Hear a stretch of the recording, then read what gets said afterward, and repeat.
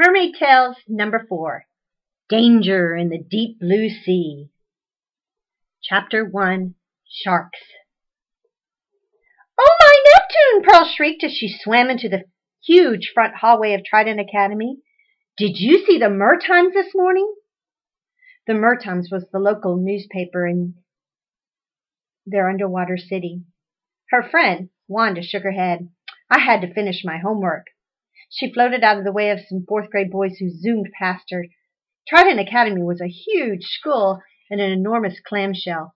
Kids from 3rd to 10th grade came from all over the ocean to study at the prestigious institution. Pearl shook her blonde head, and the long strand of pearls around her neck floated in the water around her. "Oh, my dad made me read it. There had been shark sightings in Trident City." Wanda gasped. A shark in their merpeople community was the worst thing that could happen. Sharks were the #1 danger to merfolks. "Are you kidding?"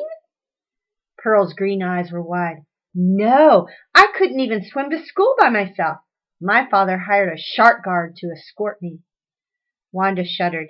"It makes me glad I live in the dorm.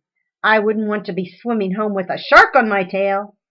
Both girls looked at their own tails and wiggled them gently. Pearl slapped her gold tail and folded her arms over her chest. "This is ridiculous! What is wrong with this town? Can't they keep stupid old sharks from chasing people? Something should be done." "Yeah, but what can we do?" Wanda said. "We're just 3rd graders." Pearl twisted her necklace in her hands. "I don't know, but I'm going to do something."